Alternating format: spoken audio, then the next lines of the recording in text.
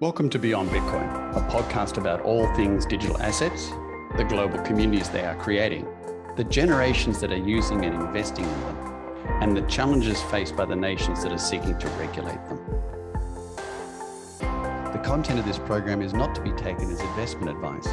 The opinions expressed in the program by the host and the guests are their personal opinions only. Remember, feel free to subscribe and share with like-minded friends. My name is Derek Graham. I'm the CEO of Portal Asset Management, and my co-host is Nitin Gower, Managing Director of State Street Digital Assets. Good morning, good evening, good afternoon, wherever you are in the world, and welcome along to another episode of Beyond Bitcoin. My name is Derek Graham, and of course, I'm here with my friend and colleague, like normal, Nitin Gower. Hey, Nitin, how are you? Hey, Derek. Glad to be here. Looking forward to today's conversation. Well, this conversation is just perfectly timed because, at a time when we're seeing Bitcoin go over $30,000, Ethereum with, of course, its new Shanghai upgrade sitting at more than $2,100, the birth of young tokens that you can see in CoinMarketCap, by example.com, at the rate of one every hour is a new token coming out of the place. Apple's turning around and saying, we're going to start our own bank and we're giving you 4.5% interest rate. That's right. This is a rapidly changing landscape. And then, of course, you've got our friend Gary Gensler, who's using an 89-year-old act trying to work out how to manage money in an old school way. But it's a matter of perception, and it's a matter of how you couch that. And I think it's a matter of reconsidering what really money and wealth is this day. And Nitin, you've got this fantastic guest along today. So please introduce Jennifer to us. Yeah, thank you. I'm actually looking forward to today's conversation. It's a very interesting story how I met Jennifer at World Economic Forum. We were standing in line. And so she today is a special guest for many reasons, and I will describe that. She also has a very interesting story. She's a lawyer. She embarked on a career in private wealth management. So that's quite a lethal combination, finance and law. And she immersed herself into this interesting world of finance. She worked in some of the top firms, private wealth management with JP Morgan, Goldman Sachs, Fidelity, I believe. She earned a JD from Suffolk University in Boston. And again, a rich career in both finance and law. And so she's a perfect person to opine on things that are as they transpire. So, Jennifer, thank you so much for exchanging your perspective with us and spending time with us.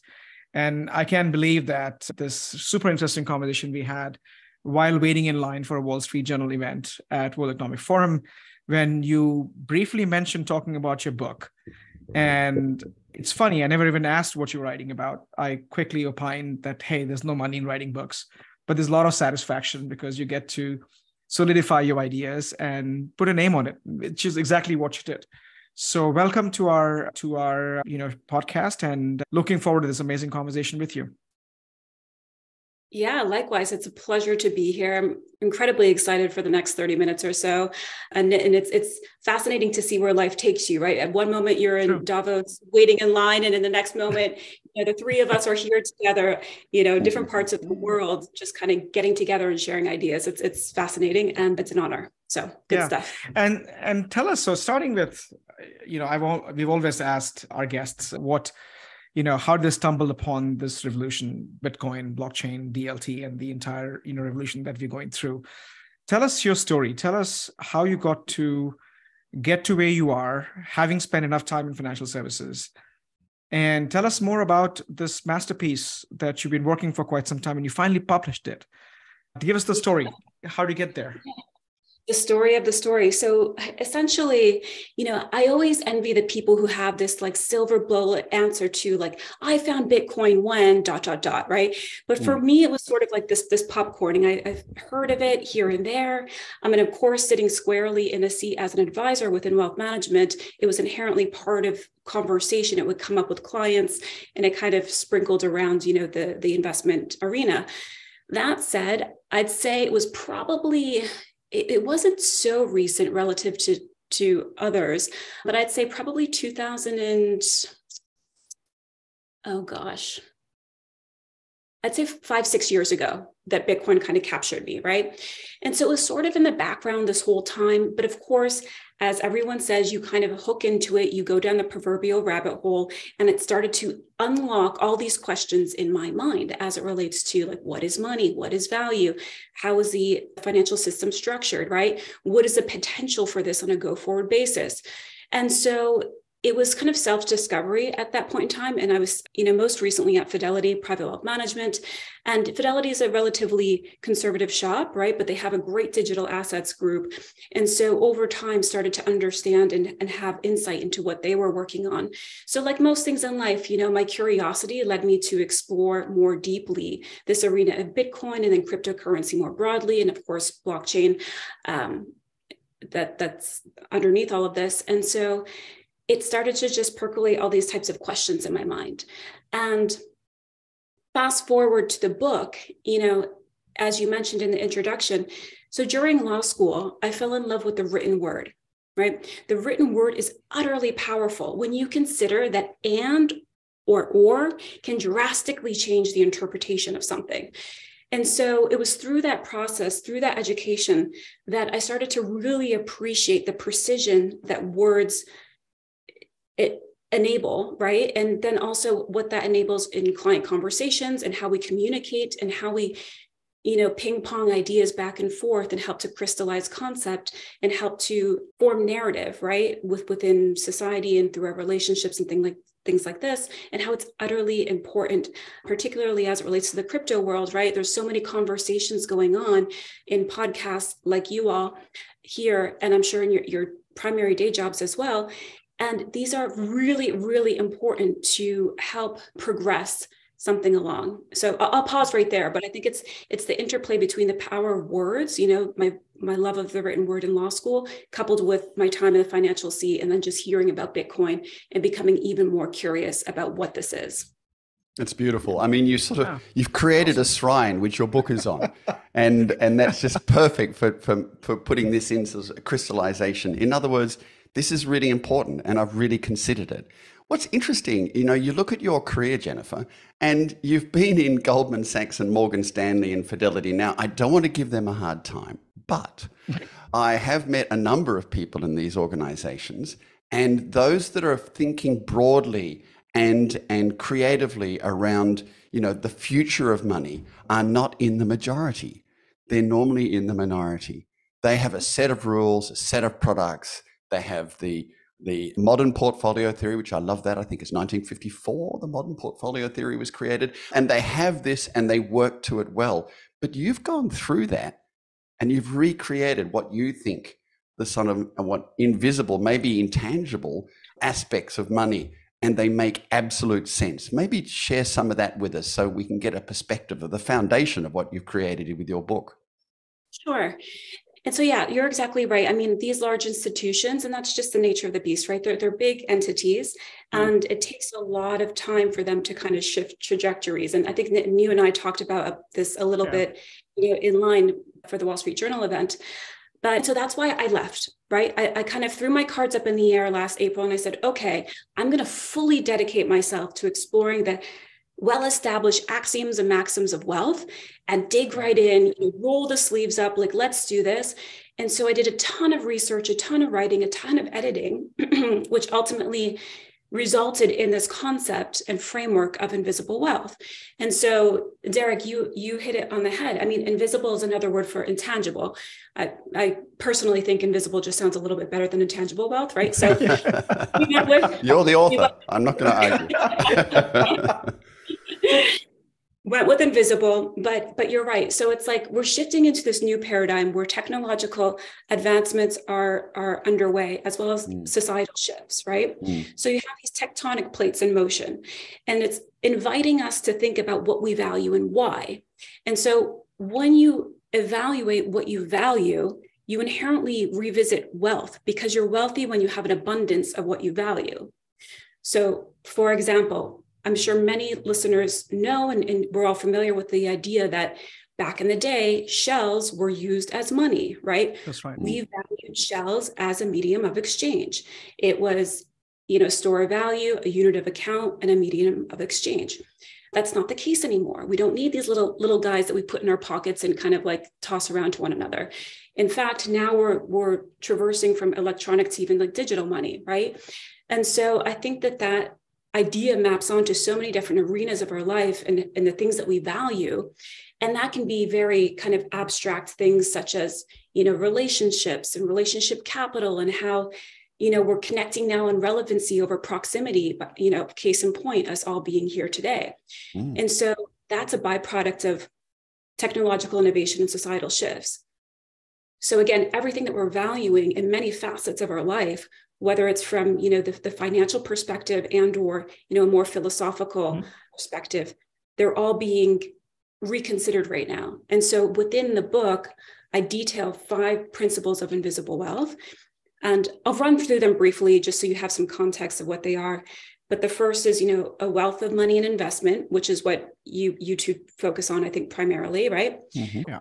Wealth of health, wealth of knowledge, status, influence, wealth of time, energy, and experiences. And the last is a wealth of relationship with self and others. And so this kind of lays the infrastructure to think through how we're thinking about wealth in a more expanded, multidimensional way. And then, of course, what folds into that is, the advent of digital assets. What's interesting is when you announced your book, I know you're writing the book. You never disclosed the title to me when we met. And when I saw this on LinkedIn on Invisible Wealth, the first thing that hit me was, okay, because you can't touch and feel Bitcoin or cryptocurrencies, it's tied to that wealth. And then I dug a bit more into what are you thinking and talking about? And I looked at the 5 principles. And so to me, as I'm reading more about, and I've actually pre-ordered the book, so sooner or later, Jennifer, I'm going to read the whole thing. The narrative of Invisible Wealth combines the narrative of Web3, which is creator-led economy, which is, again, the money, health, knowledge, time, and relationships, the 5 sort of vectors of your book that you talk about. A lot of creator-led economy is about that. It's about using your time wisely, using your knowledge to the right content and making money from it. And generally, when you have a better state of mind, you're healthy and you build relationship with various people in that community. As I'm transposing this knowledge to what I think it is, right? And which permeates through this digitally enabled communities devoid of traditional border state constructs.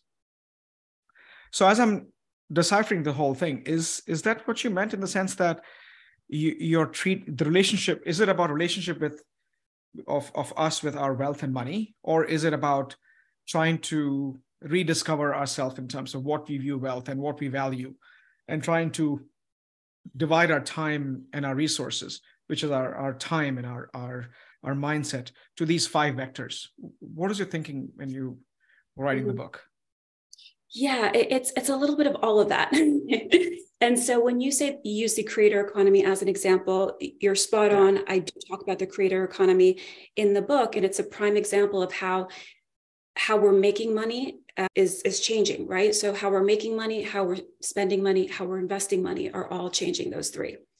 And so how we're making money is becoming, digital, decentralized, and fractionalized, just the same as, how we're investing money is digital, decentralized, fractionalized in a sense, right?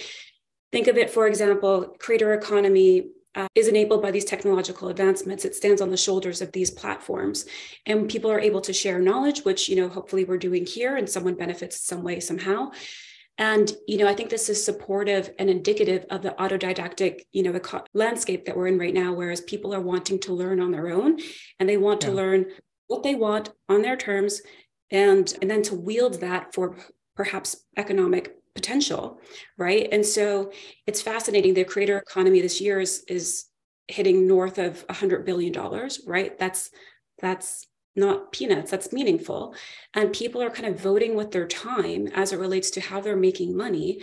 And I think that's utterly fascinating, right? And so, creator economy is one example of how the future of work is changing. And of course, the future of work supports the future of wealth, because of course you have to make money and then you have to invest money to then become wealthy in financial terms. So, but it also unlocks the ability to become wealthy as it relates to your time, as it relates to where you're deploying other assets, other resources within your life. So this is very powerful. Just yesterday, I accepted a call which really wasn't a relevant investment pitch to me. I just found it really interesting because you get so many investment pitches being involved with fund management, of course.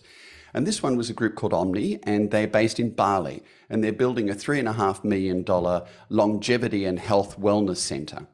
And I thought, okay, that's interesting, but they're talking about longevity. And I'm intrigued with longevity because I think that falls into your sort of health section of wealth. And so I said, I'll take the call. And I chatted to the fellow and I said, how do you charge X number of dollars a month, about $300 a month, for people that come and go? And he goes, as in holiday makers. And he goes, no, Derek. He said, all these people are expats in Bali. They live here. They're permanent here. They're developing mostly around the world, software world and intellectual property world. And he said, they're looking to balance their life out because they're in Bali too. And part of that is how do you stay healthy and longevity? And so, it's intriguing what you're talking about with this knowledge creation, this creative economy is not just creating a new understanding of a balance in life, but it's spreading people all around the world to places they would otherwise never dream of working from. And one of those, of course, is Bali. Now I'm understanding, and an entire business is getting created from it. So these principles of money, health, knowledge, time, and relationships, if you really take them on board and put them into balance, I would imagine you could really empower yourself to be able to create things way outside the realm of I'm stuck in this city and I have to go to work. Right, exactly. And how lackluster and uninspiring can that be, right? So, yeah, that's right. So if you're sitting in Bali, knowing that you're going to live, for an eternity, that's very inspiring, and that invigorates and it activates your mind. And that's the thing too. It's like with these interests, we see shifting the demand, right, within an economy. And of course, now we have the longevity market that's booming, which is utterly fascinating. We're all so interested in optimizing health, for the long term.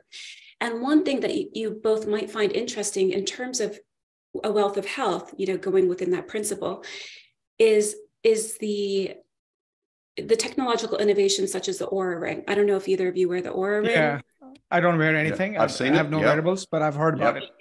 Yeah. Okay. So, but it's fascinating because here we have technological innovation, right, wrapped around our finger. Yeah. And this ring is literally providing visibility into the invisible, right? So, and what we do with that quantitative data that we see in the sleek interface on our phone after, when we wake up, how many hours we slept, what the quality is, all that good stuff. We use that quantitative data to then help shape the qualitative aspects of our life. So we're thinking through, okay, I noticed that when I do X, Y, and Z before bed, I tend to sleep better, which is more productive because I'm more productive at work. So what we're doing is we're using the technological innovation to bring visibility to the invisible markers of health and using that quantitative data to then optimize the qualitative aspects of life, to then use that energy or whatever you'd like to either, whether it be working, fine, spending time with family, fine, whatever the case may be.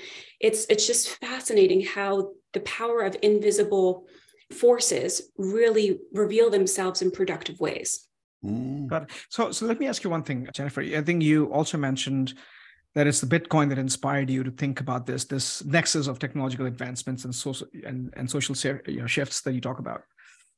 Is there a way to measure this money, health, knowledge, time, and relationship as you describe it in terms of wealth that can be monetized? That's question number one. Question number two, are you trying to make an argument that suddenly now, again, I go back to the Web 3.0 context where I'm the creator of the data, whether it's Oura Ring that creates data and I should be able to monetize it. I should be able to monetize aspects of my time, whether it's in the time that I dedicate to it. Are you heading in that direction, or are you seeking for a more well-balanced life to say I need to have all of this and this is collective wealth? So which is it's the angle you're taking here. Yeah, it's so, after, again, over a decade in private wealth management, advising individuals and families, right? You understand stories, you hear stories. Everyone's concept and relationship with wealth is vastly different, right? And so gosh, there's so many directions I could go with this, but if we think about wealth in the current narrative, if you will, wealth is synonymous with an abundance of money and material possessions, right? But that is kind of being shattered right now as we're reconceptualizing wealth, and all these people are moving to Bali, focusing on longevity and, tech innovation. Great. But so for me, these 5 principles and areas in which we might over-index at a point in time in our life. And so at the end of the book, I developed what I call a personal wealth algorithm. And it's so Nitin can use this algorithm to figure out which principle, right, which aspect of wealth takes primacy at this point in time. Derek can use that same algorithm and maybe come up with a different thing. Even if you come up with the same focus. So say you both are focused on making money, investing money. Through the way the algorithm is structured, you'll understand why that is, though. And Nitin's reason might be different from Derek's reason, might be different from Jennifer's reason. So it's really an invitation to understand what your concept of wealth is within the present day framework of how we're valuing things in different ways. And so that's why each principle sort of does a deep dive into each concept. And then to fold this into the Web3 kind of creator economy, it's thinking through and highlighting ways in which people are making money in different ways in which we're all becoming a bit more empowered, right? There's a bit more personal power going on. The concept of sovereignty, right? Which are all emblematic of Bitcoin as well. So for me, Bitcoin is kind of this. It embodies the technological innovation and societal shifts that are going on.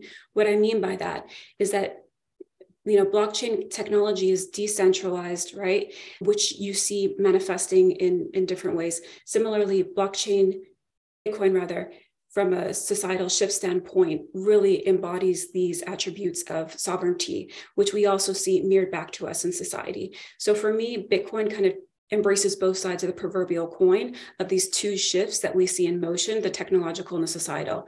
And so that's why, to me, I think it's so powerful. And people who talk about Bitcoin can get really technical, and get like super oriented, or they're like way out on the reserves talking about philosophy. And both make sense because Bitcoin embodies all these attributes. It's fascinating. Yeah. And here I was thinking, Derek, that the Jen's going to take us down the path of tokenizing everything, relationship, tokenizing time. And that would have been a fascinating conversation. But I'm glad you didn't go in that direction because everybody in this space is trying to tokenize everything, which is not the right thing to do, of course. But no, that's fascinating. Thanks for that. Well, and I learned so much from the session last week when you talked about, redefining assets, which I think is so interesting. So, I mean, from your perspective, how does redefining assets or tokenizing assets fold into the potential for the way that we're investing these days and creating wealth from that lens? Well, we of course think it's going to change dramatically. So from my view first, Nitin, you go next. So certainly the way Portal Asset Management runs things is very traditional because the investors are traditional. And so that's the way they want to invest. They want shares in a fund, et cetera, et cetera. But it's so obvious that the future is going to be a wallet that is filled with a cross-section of smart contracts, which are now shares in various companies all around the world, no longer siloed into exchanges. They're a share of physical assets in different countries. They're a share of utility tokens. They're a share of currencies. They happen to all be transactable on the grounds as a secondary marketplace. So that does two things. That empowers you and also provides you with responsibility to look after your future and how you want to do it by having all of these assets fractionated and available to you. I think it'll do a third thing, and as I keep saying this, it democratizes assets. And I'm not talking about socialism, communism. I'm talking about the division of and the availability of assets to anybody, anywhere in the world at any time.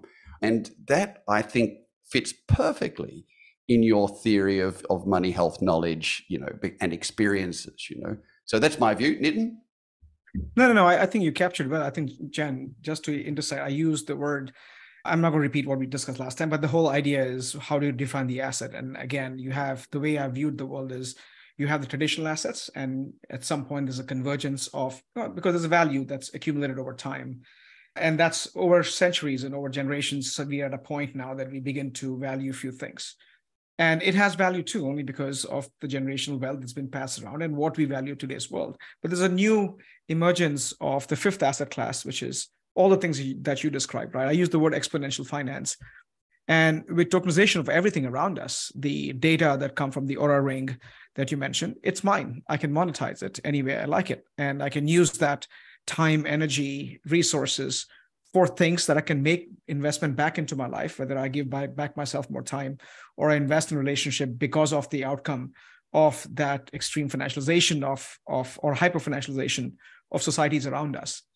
Now, one thing I've always debated in this world is, again, I'd love to get your perspective because you have written extensively about this. You've seen the relationship of wealth in the conversation with hundreds of your clients. Is that necessarily a good thing as we hyper financialize everything? Because there's an implication of the fact that you're creating a token, whether it's your data, whether it's your time, whether it's your art, it has a monetizable value and it has fungibility in some cases. And all the three properties of currency that you have iterated, it possesses those elements. But even if they are digital and we are trying to connect to a digital economy or digital like-minded people around the world, but creating an exponential financial system, is that necessarily a good thing? Because now we are constantly dealing with trading of these sort of encapsulated time form of a token with NFTs, which may be encapsulation of talent in form of art. I question that. I don't have the answer to that piece where today two people meet from different parts of the world, they exchange perspectives, and that enriches your mind. Do I necessarily want to monetize it? And I don't know the answer to that. I'd love to get your thoughts on that, Jennifer. Yeah, I think it's a great question. It's definitely abstract. I'd say to distill it down to, a very, very simple perspective is where my mind goes is that there has to be a market for things, right? And so if there's a market for it, great. If there's not, well, then probably doesn't work. But what's fascinating is that you have this new asset class coming online, right? Digital or cryptocurrency or digital assets, however you phrase it. But what's also interesting is that we're diversifying our income streams, right? So through the creator economy, whether owning our data, XYZ, just the same as why we diversify our assets. So we're diversifying how we make money, just the same as we are diversifying how we're investing money, which I think is productive and creates the infrastructure for more anti-fragility for people to kind of take responsibility. Derek, getting back to your point of our lives, right? And our monetary kind of standing. And it's interesting, Nitin, your statement saying, I'm not sure if I could monetize that. I'm not sure if I could monetize my experiences and my friendships and the people I know and my hobbies and everything. Well, the fact of the matter is that's our life. And our life in itself then creates you as a person. And the demand for you as a person ends up being part of your monetization. I'm not saying that in a cynical or cold fashion. I'm saying it just that's how we are. We're in demand for what we are or what we are not, maybe. And so I think all of these experiences are ultimately manifested in themselves and therefore can be monetized. And I'm not talking about a ruthless methodology. I'm just simply turning around and saying that's the person you are. And that's why they keep asking you to go around and talk at places, Nitin. I think that's what must be. I'm not sure what else it is. So I think that must be. Yeah, but the thing is, the ability to invest in. So we always have. Jennifer, I've always looked into non-bankable assets, and the term non-bankable comes in where you suddenly don't have a risk model or valuation model for a specific asset. So, for example, a bright student in Tunisia may want to raise funds for his education, and you make that investment in the education, and you have rights to certain of their earnings, which is what basketball players have done in the past in Web3 world.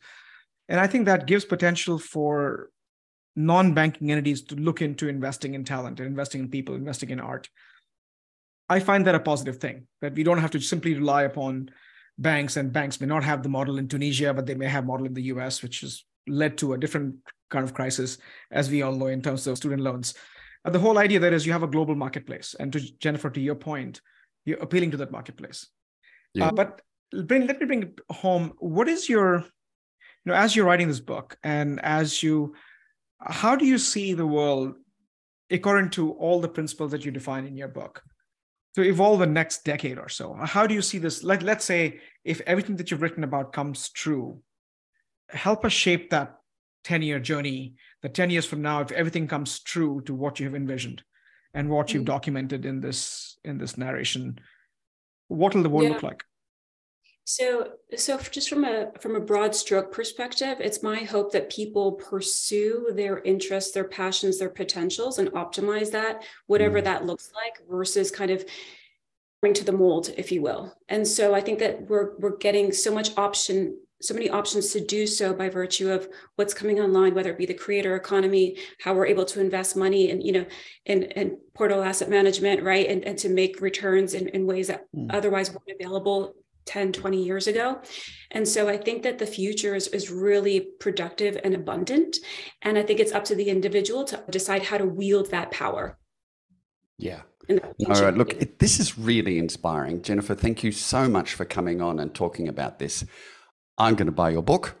So there's no question about that. So that's both of us are buying the book. So we're going to create a link at the bottom of our videos and podcasts, etc. But for those that can't see the link, if they're just listening to the podcast, it's called Invisible Wealth: 5 Principles of Redefining Personal Wealth in the New Paradigm. It's available on Amazon, I've noticed, because that's my search. It's available on Amazon. It's in a hard copy form at the moment for $29.95. So certainly order that, pre-order that, get involved with that. I really think it's an extraordinary topic, because this is the empowerment of what mankind, the thinking man, and I mean that as man or woman, can create. And that's super powerful. Now, I think we should tokenize you, Jennifer. I don't agree with Nitin. I think we should have the Jennifer NFT, and from that we can join your club and we can see what else you're creating and thinking. So we may find ourselves living up in Ubud in the mountains of Bali, operating whatever business we're doing from there. But for now, thank you so much, and we look forward to following you, and we hope to have you on the show again sometime. Yeah, and Jennifer, I echo that. Thank you for your time and sharing perspectives. And I'm not tokenizing you, but I'd like to tokenize your last name, which is Wines, and that will have its own marketplace, as we know. But thanks again, and looking forward to reading your book. Excellent. Thank you, Derek. Thank you, Nitin. Such a pleasure. Thank you so much. Take care. Bye. Bye-bye. We hope you enjoyed our weekly conversation. If you have any questions, comments, or suggested topics, please contact Nitin Gower or myself on the emails displayed here or via our LinkedIn profiles. Feel free to subscribe and share with like-minded friends. Stay well, inquisitive, and engaged. See you next week.